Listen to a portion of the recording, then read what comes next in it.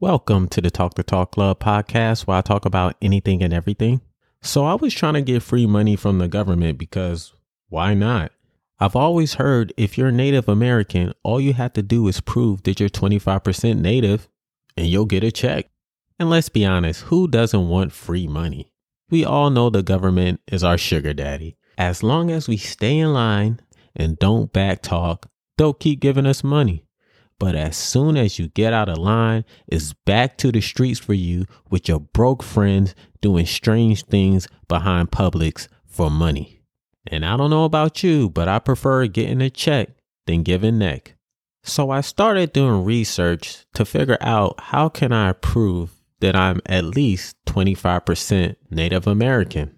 So my girl starts telling me about something called 23andMe. I'm not going to lie. At first, I thought she was trying to get me to join some kind of sex cult. So I was waiting around for her to pull out lube and a pamphlet. And I would be lying if I said I wasn't a little excited. But then she tells me it's a company that tracks your ancestry history.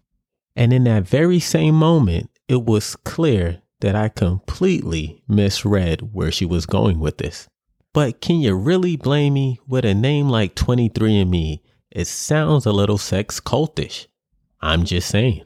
So basically, they make you spit in a tube, which isn't sketchy at all. And then you send it to a person you never met, which isn't sketchy at all either. And then they send you this analytical breakdown of your ancestry history. For example, the paper will say something like you're half Chinese, half Filipino, or you're half Portuguese, Mongolian sewer rat. Like you get the point. But that's not even the best part. They start breaking down the percentages of traits you have depending on the people in your family. Like there's a 20% chance you may have brown eyes or a 50% chance you may have blue eyes. So I started thinking to myself, what happens if this test can also tell the percentage of things that might happen to you? Like you have 75% chance of getting raped by a pack of wolves, or you have 74% chance of finding out your dad is really your mom.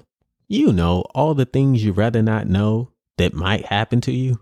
Like who wants to know there's a 45% chance your wife might leave you for your brother? And here's just my crazy theory. I believe that 23andMe is probably responsible for 25% of the world's problems. Hear me out. Vladimir Putin probably took this test and found out there was a 2% chance that the Ukraine was going to attack them. So he did it first. You gotta love 23andMe. I also want to know what's the percentage of people submitting sperm instead of spit inside of those tubes. And if they can still test the sperm and find out your ancestry history. Like I need to know.